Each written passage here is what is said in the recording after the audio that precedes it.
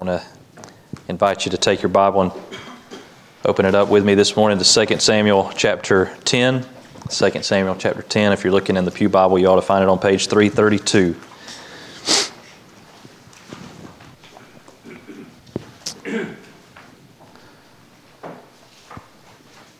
Over the years, I have learned something about myself that I suspect is true of some of you, and you can probably relate to this. If I sit down with, let's just say as an example, a box of Cheez-Its, I'm going to eat a lot more Cheez-Its if I'm holding the box than if I pour some Cheez-Its into a bowl and put the box away, right? You can apply that to a lot of different snacks. If I sit down with a pint of ice cream, I'm going to eat a lot more ice cream than if I just scooped out a little bit into a bowl. Marketers know this. They have even drawn attention to it. You may remember the old Pringles slogan, once you pop, can't stop. Lay's potato chips, bet you can't eat just one. Now, there is obviously, praise God, nothing inherently sinful with snacking in moderation. But I do want to draw an analogy this morning between snacks and sin. And the analogy is this, that we don't often have to make ourselves keep snacking, but we do have to make ourselves stop snacking. We sort of do it mindlessly. If we sit there, if I sit there and there's a box of Cheez-Its next to me, I won't even think about it. I'll just reach in there and grab a few and I'll eat them, and a few minutes later I'll reach in there and grab some more. I have to make myself put them away.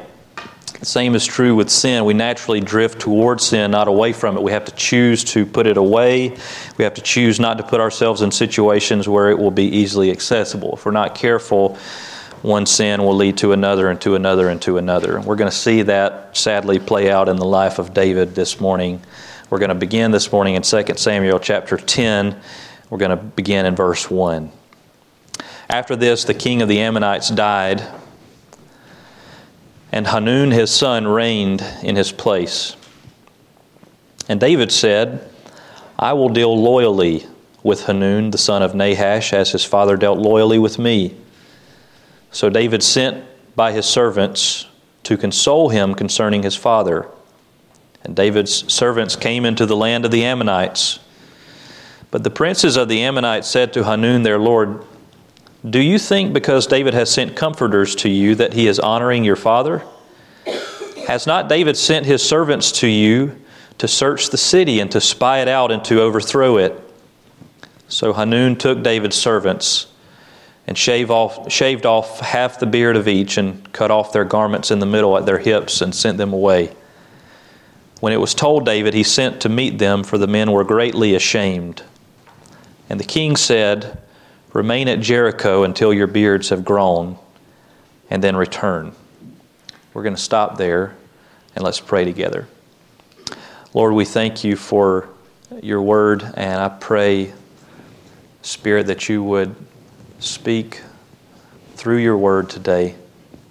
God, help us to be corrected and reproved and sharpened by what you say. And Lord, that in all of this we would behold your character, your glory, your holiness, and indeed your mercy to us as sinners. We pray all this in Jesus' name. Amen. Now, as we pick up here in 2 Samuel 10, what I want you to do is I want you just to glance back over the past couple chapters. You may have to turn back a page or two, or in my Bible they just all happen to be on the same 2 pages. Chapters 8, 9, and 10.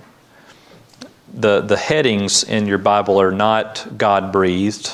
They are added there by Bible translators to help us find different passages, or to kind of, as you're skimming, to sort of give you a summary of what's going on. The heading in my Bible over chapter 8 says David's victories. Your Bible probably says something similar to that.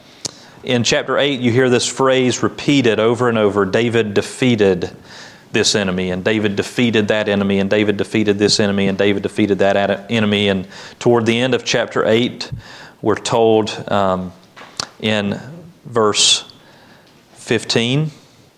So David reigned over all Israel, and David administered justice and equity to all his people. So chapter 8 is about David's victories over other nations and the justice with which he reigned in his own nation.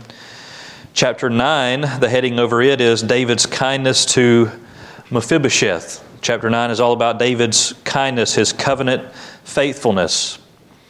And at the beginning of chapter 10, we see both of those themes intertwined, David's victory and justice and his kindness. Chapter 10 begins with news that the Ammonite king Nahash died. This king is one that David had subdued in chapter 8. And notice what David says in verse 2. And David said, I will deal loyally with Hanun, the son of Nahash, as his father dealt loyally with me. And the word translated there in verse 2, loyally, where David says, I will deal loyally with Hanun as his father dealt loyally with me, that word is the same word that was used in chapter 9 to refer to David's kindness toward Mephibosheth. It's the word hesed. It's a word that implies covenant faithfulness and loyalty. So there was apparently some kind of understanding, we might call it today a sort of treaty, as it were, between David and Nahash, the Ammonite king. And now that Nahash is dead, David is essentially saying, I'm going to continue abiding by that treaty and by this partnership that we have together. And of course, the way he does that is first he sends messengers to comfort Hanun after the death of his father. Well, what I want you to notice before we get into that is this symmetry, if you will, between chapters 9 and 10. It's not an accident that the author places these stories one after the other. So in chapter 9, David deals loyally or kindly with Mephibosheth, who was the son of Jonathan, just as Mephibosheth's father had dealt loyally or faithfully with him. And in chapter 10, David declares his intention to do the same toward Hanun, the son of the Ammonite king Nahash. I'm going to deal kindly or loyally with him as his father dealt with me. The problem is, as we read in our verses this morning, Hanun responds foolishly to David's act of kindness. When David sends these servants as a gesture of friendship to console Hanun over his father's death, the Ammonite princes warn Hanun this could all be some kind of trap. These servants that David has sent, they claim to be comforters, but they may very well be spies. They may be sent by David here just to search out the city because David wants to overthrow you. And of course, if you stop and think about it, there's absolutely no reason why they should think that, considering the understanding and the covenant, the treaty that David has had with the Ammonites. There's no reason that now David would suddenly flip in some way. But regardless of what these counselors, what their intentions or motives might have been, Hanun listens to them, and he responds to this benevolent gesture by taking David's messengers and shaming them. Look again at verse 4. So Hanun took David's servants and shaved off half the beard of each and cut off their garments in the middle at their hips and sent them away. Now, you don't have to have a degree to know. All right, people wore robes in this time, so if you cut off their garments at the hips, that left them exposed.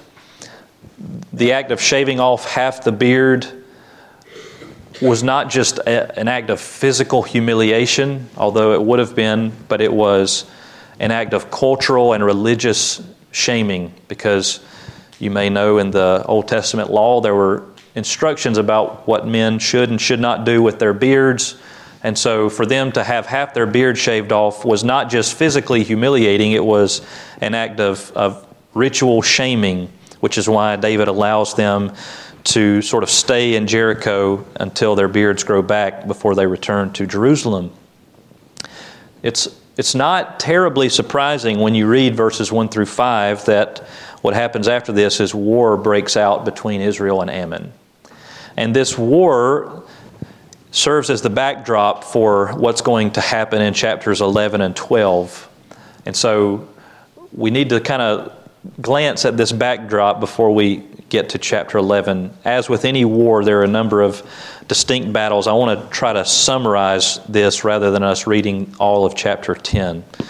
So this is my summary of just stage one of this war between Israel and Ammon. The first thing that happens is the Ammonites decide, we're going to hire over 30,000 Syrian mercenaries. That's what they do, and their plan is to attack Israel from two sides. They're going to force Israel to fight on two fronts. So David's commander Joab splits the army. He chooses some of the most skilled fighters, and he leads them against the Syrians, and he leaves the rest of the army under the leadership of his brother Abishai to battle the Ammonites. And Israel wins. It's unlikely, but they do win. The Syrian mercenaries flee, and after they flee, the Ammonites flee as well. And then, after a temporary retreat, the Syrians regroup, they get reinforcements, and chapter 10 ends with David leading Israel in victory over the Syrians. And so chapter 10 ends with the Syrians basically determining that we are going to stay out of this war. We're not going to insert ourselves into this anymore. This is now just between Ammon and Israel. So that's just the first stage of the war. Israel wins the initial stage. The war is far from over. And the custom in this time was that you didn't fight during winter. There was just no sense in risking that because you were likely to have more casualties on both sides. The weather doesn't, discern between sides. And so they would break. Both sides would sort of have a truce during the winter, and then they would regroup and begin battle again in the spring. That's where chapter 11 picks up. And we're going to pick up there the beginning of chapter 11. And in the very first verse, the author sounds an alarm bell. Now, before we read, just want to remind you how active David has been. Chapter 8, defeating. In chapter 9, showing kindness to Mephibosheth. In chapter 10, he's still active, defeating the Syrians. Chapter 11, verse 1 is a big-time alarm bell. In the spring of the year, the time when kings go out to battle, David sent Joab and his servants with him and all Israel. And they ravaged the Ammonites and besieged Rabbah. But David remained at Jerusalem. It happened late one afternoon when David arose from his couch and was walking on the roof of the king's house that he saw from the roof a woman bathing. And the woman was very beautiful. And David sent and inquired about the woman, and one said, "Is not this Bathsheba, the daughter of Eliam, the wife of Uriah the Hittite?" So David sent messengers and took her, and she came to him, and he lay with her. Now she had been purifying herself from her uncleanness. That is an editorial note to remind us that the baby that's about to be conceived has to be David's. It cannot be Uriah's. Then she returned to her house. Verse 5, and the woman conceived, and she sent and told David, "I am pregnant." So David sent word to Joab, "Send me Uriah the Hittite." And Joab sent Uriah to David. When Uriah came to him, David asked how Joab was doing and how the people were doing and how the war was going. Then David said to Uriah, "Go down to your house and wash your feet." And Uriah went out of the king's house, and there followed him a present from the king. But Uriah slept at the door of the king's house with all the servants of his lord and did not go down to his house. When they told David, Uriah did not go down to his house, David said to Uriah, "Have you not come from a journey? Why did you not go down to your house?" Uriah said to David, "The ark and Israel and Judah dwell in booths, and my lord Joab and the servants of my lord are camping in the open field. Shall I then go to my house to eat and drink and to lie with my wife? As you live and as your soul lives, I will not do this thing." Then David said to Uriah, "Remain here today also, and tomorrow I will send you back." So Uriah remained in Jerusalem that day and the next, and David invited him, and he ate in his presence and drank so that he made him drunk. And in the evening he went out to lie on his couch with the servants of his Lord, but he did not go down to his house. In the morning David wrote a letter to Joab and sent it by the hand of Uriah. In the letter he wrote, "Set Uriah in the forefront of the hardest fighting, and then draw back from him that he may be struck down and die." And as Joab was besieging the city, he assigned Uriah to the place where he knew there were valiant men. And the men of the city came out and fought with Joab, and some of the servants of David among the people fell. Uriah the Hittite also died. We're going to pause there. I want to summarize the big idea of chapters 10 and 11 in this way: that sin often leads to more sin, and that is true of even the most faithful of God's servants. Sin often leads to more sin, and that is true of even the most faithful of God's servants. Let's break that statement in half. First, sin often leads to more sin. We see that in David's life. It all ends with Uriah the Hittite dead. David did not thrust the sword, he did not pull the bow, but he is certainly responsible. What's more, think about all the other people that David involved in this act. To cover up his sin, he has to get Joab to retract the army at just the right moment that Uriah would be struck and killed. On top of all that, David sends Uriah back to the battlefield, carrying the instructions for his own death. Don't miss that irony, that David sends this letter to Joab by the hand of Uriah. So David makes Uriah carry the letter that says, essentially, kill Uriah. The question I want us to ponder is, how did we get there? How did we get from David administering justice in chapter 8 and dealing faithfully with Mephibosheth and Hanun in chapters 9 and 10? How did we get from justice and faithfulness to what we have here in chapter 11, which is a total disregard for justice and for faithfulness? The answer is that there were a lot of steps in between. That's how sin works. When we don't repent of sin, it leads to more sin. I don't know, but I doubt very much that David woke up one morning and said to himself, "I would really like to have one of my most valiant men murdered." We later learned that Uriah was one of the 30 most elite warriors in David's army. I doubt very much that David woke up and said, "You know what? Who I've really got it out for is Uriah the Hittite. I'd really like to see him dead." That choice came about after a series of other bad choices.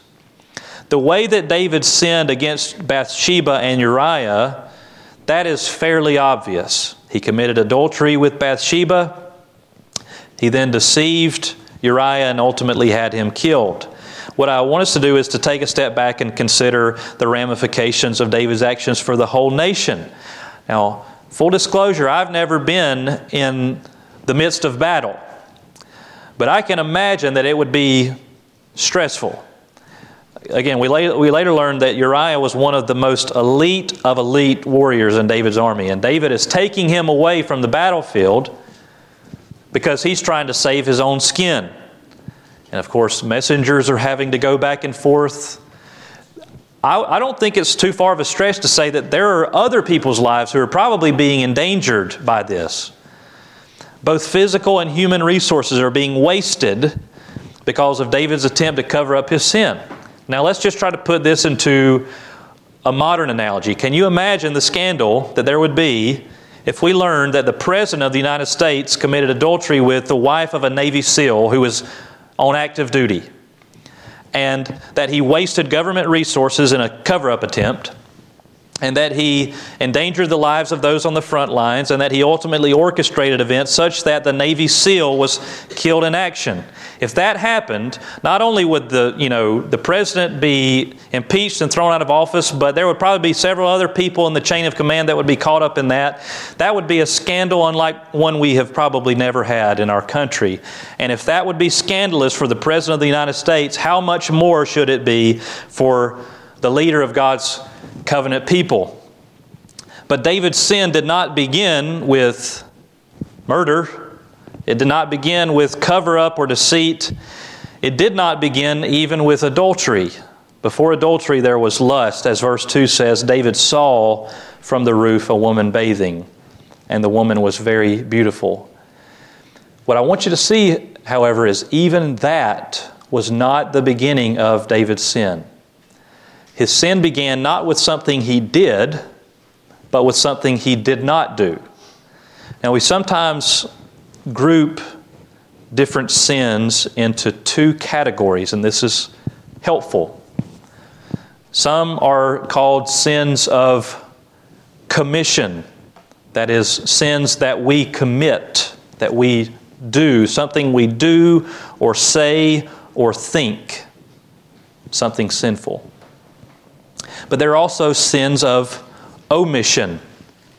That's when we omit to do some good that we ought to do, when we fail to do or say or think the right thing. So, a sin of commission. There are many of those here in chapter 11. Lust, adultery, deceit, murder. We could parse things down fine enough where we found a few more, but those are the big ones: lust, adultery, deceit, murder. Those are some sins of commission, some sins that David commits.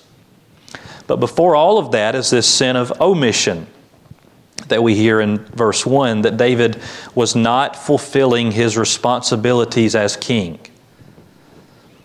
He should have been in battle, and he was not. Now again, we can't, sort of draw a direct line between David and us and say, well, as long as we're not in battle, we're sinning. That's not the point. The point is, that was David's responsibility as king. And he was failing to fulfill his God-given responsibility. And anytime we fail to fulfill some God-given responsibility that we have, then that is sin. Because David was not fulfilling his responsibilities, he was in a position where he could lust. And that lust led to adultery, and that adultery led to deceit, and that deceit led to murder. So that's why the big idea was that sin often leads to more sin. We see a sin of omission lead to a series of sins of commission. And the second half of that big idea is that this fact is true of even the most faithful of God's servants. One of the takeaways that we ought to have when we read a story like 2 Samuel 11 is, if it could happen to David, then it could happen to me. Because David is generally assessed well. He was a good king. He was a righteous person. This massive failure does not make him a bad king. So we ought to be amazed at the wideness of God's grace. God is going to be very merciful to David. Now, I want to be clear. God's grace is going to show up in a very specific way in David's life in chapter 12. So when I say that God is merciful and gracious to David, what I don't mean is that God is going to just overlook this failure. That's not how God shows His grace and mercy. It's just by overlooking sin or saying it's not that big a deal. God treats David's sin very seriously. And even though David is going to be restored, and even though by the end of his life he's going to be considered to be generally a faithful and righteous king, there are going to be heartbreaking and long-lasting consequences for what he does here in 2 Samuel 11.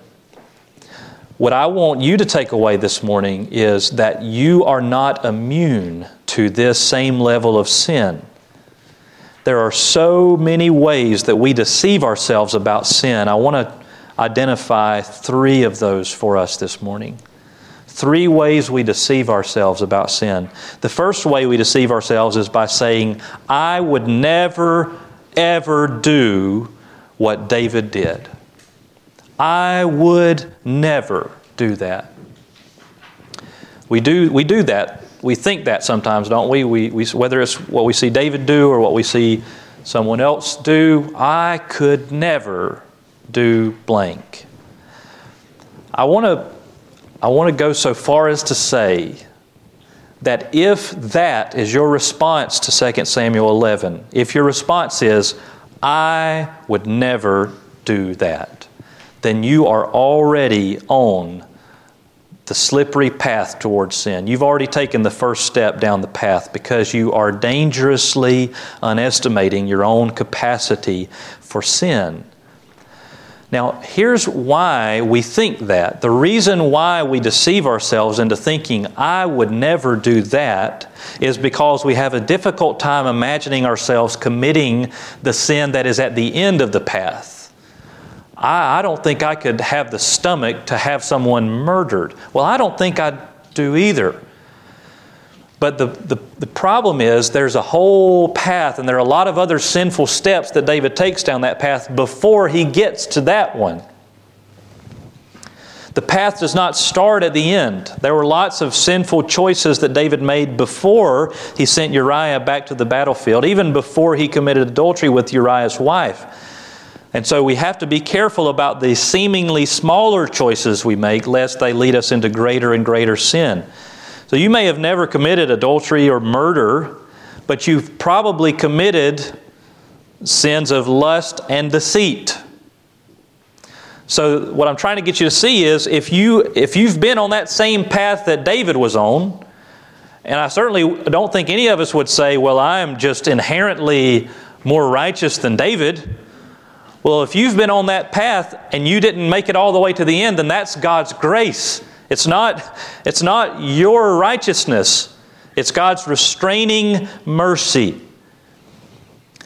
So we've probably committed some of these sins, and we've certainly all failed to fulfill our responsibilities at some time or another. That's the point, is that sins that we perceive to be smaller often lead to greater and greater sin unless we repent, unless we turn around.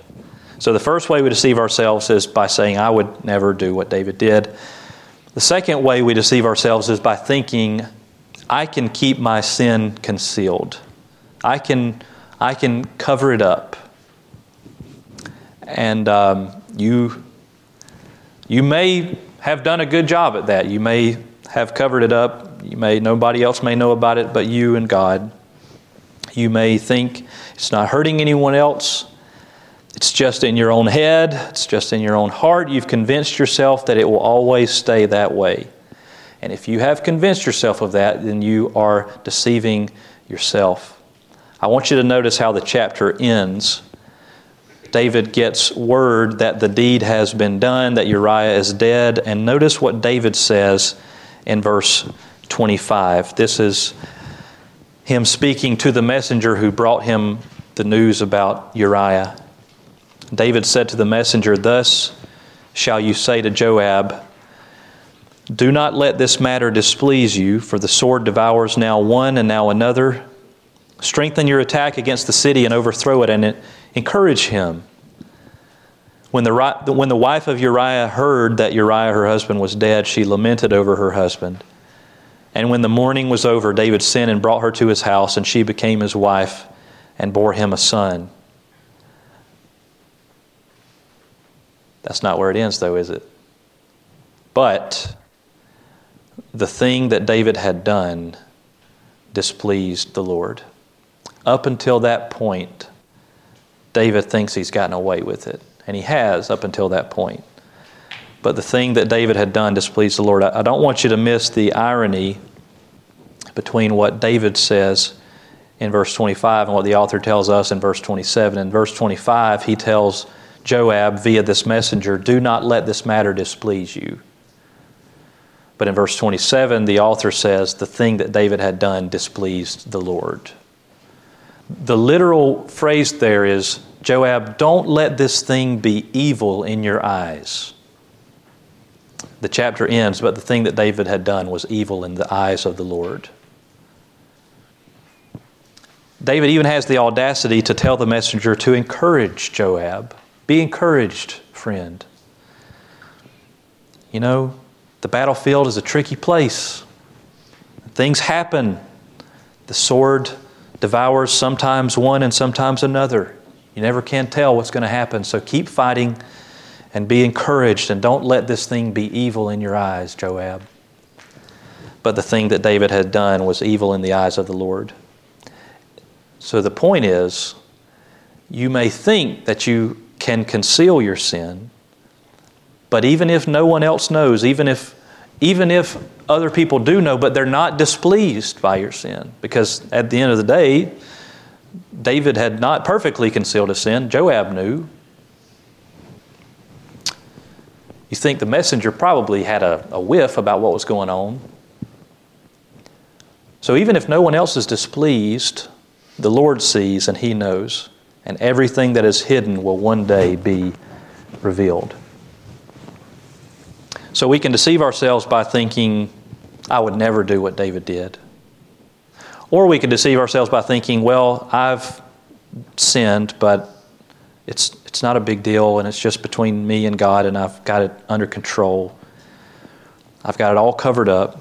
The third way we can deceive ourselves is by thinking, I will be fine as long as I keep this sin concealed. I'll be fine as long as I keep my sin concealed. When I was in seminary, Rebecca and I got to know this young woman. She's about our age. And she had gotten pregnant out of wedlock when she was a teenager. And she had grown up in church, and her parents were very active in their church. And when she got pregnant, many people in her church were very, very ugly to her, very rude in their words and their tone and their looks. Now, the most important detail of this story is that she was totally remorseful for her sin. She was not continuing to engage in immorality. She had broken it off with this guy and was living in purity, and she was, resolved to raise her son, which was good. And if she had not been repentant, that would be a whole other story. That there would need to be a call for repentance. But she was genuinely sorrowful and was committed to purity and to raising her son. So this was a situation where the church should have treated her with grace. They should have said, we're disappointed, but we love you. We're thankful that you have repented. We're thankful that you've broken it off with this guy and that you're not continuing to live in sin. And we want to be there for you. We want to walk with you to help you to do right by your son. Instead, they were self-righteous and ugly to her, and she was hurt by that for a season. And I can remember us talking to her and Rebecca saying something very wise. Rebecca said, the only difference between you and everyone in that church is you can't cover up your sin as well as they can. And she was right, because a baby bump, you can't hide it forever. And of course, there were ways that she could have covered up her sin, and praise God she didn't. So she didn't have the option of concealing her sin. She did not give herself that option. And that belly was a visible, constant reminder of a sinful mistake she had made. A sinful mistake for which she was genuinely sorry and from which she had repented. It's not that she was more sinful than anyone else. It's just that her sin couldn't be hidden as easily. What I want you to hear this morning is that just because you think you can conceal your sin does not mean that you should. In fact, I would suggest to you that it is God's grace that David's sin is going to be found out. It is His grace that God does not allow David to go on living his life concealing this. The reason I say that is because David says that. Because David later, in hindsight, understood that.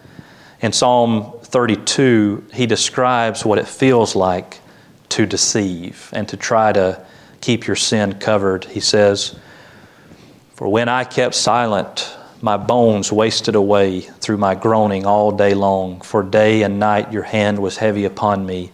My strength was dried up as by the heat of summer. In other words, that was not pleasant. It wasn't pleasant to be deceiving others and trying to keep his sin covered. And not just because of what he was afraid would happen if people found out, but because, as he puts it, the Lord's hand was heavy upon him day and night. He was under conviction. And that is the mercy of God. I wonder if you can relate to that, if you feel like your insides are being eaten, if you're wasting away, your strength is dried up, because the Lord's hand is heavy upon you. You don't have to live like that. There is freedom in confessing your sin to God. David says in the very next verse, I acknowledged my sin to you, and I did not cover my iniquity. I said, I will confess my transgressions to the Lord, and you forgave the iniquity of my sin. Everything did not immediately get easy the moment that David eventually confessed his sin to the Lord. But the most significant thing, the most important thing got set right. He says, you forgave the iniquity of my sin. Once I quit trying to cover it up, once I acknowledged it to you, once I confessed it to you, you forgave the iniquity of my sin. God didn't keep David on a string and say, well, if you do this extra thing, if you do a little bit more, then I'll forgive you. No, the moment he acknowledged it, the moment he stopped covering it up, the moment he confessed it, the Lord forgave him. And you and I have the very same promise in the Word of God. 1 John 1, if we say we're without sin, we deceive ourselves, and the truth is not in us. But if we confess our sins, He is faithful and just to forgive us and to cleanse us from all unrighteousness. I want to read one more verse from Psalm 32. I was reading it again this morning, and it struck me as I was trying to ready my own heart and as I was praying for you. This is God speaking to David after he has acknowledged his sin. And God says to him, I will instruct you and teach you in the way you should go.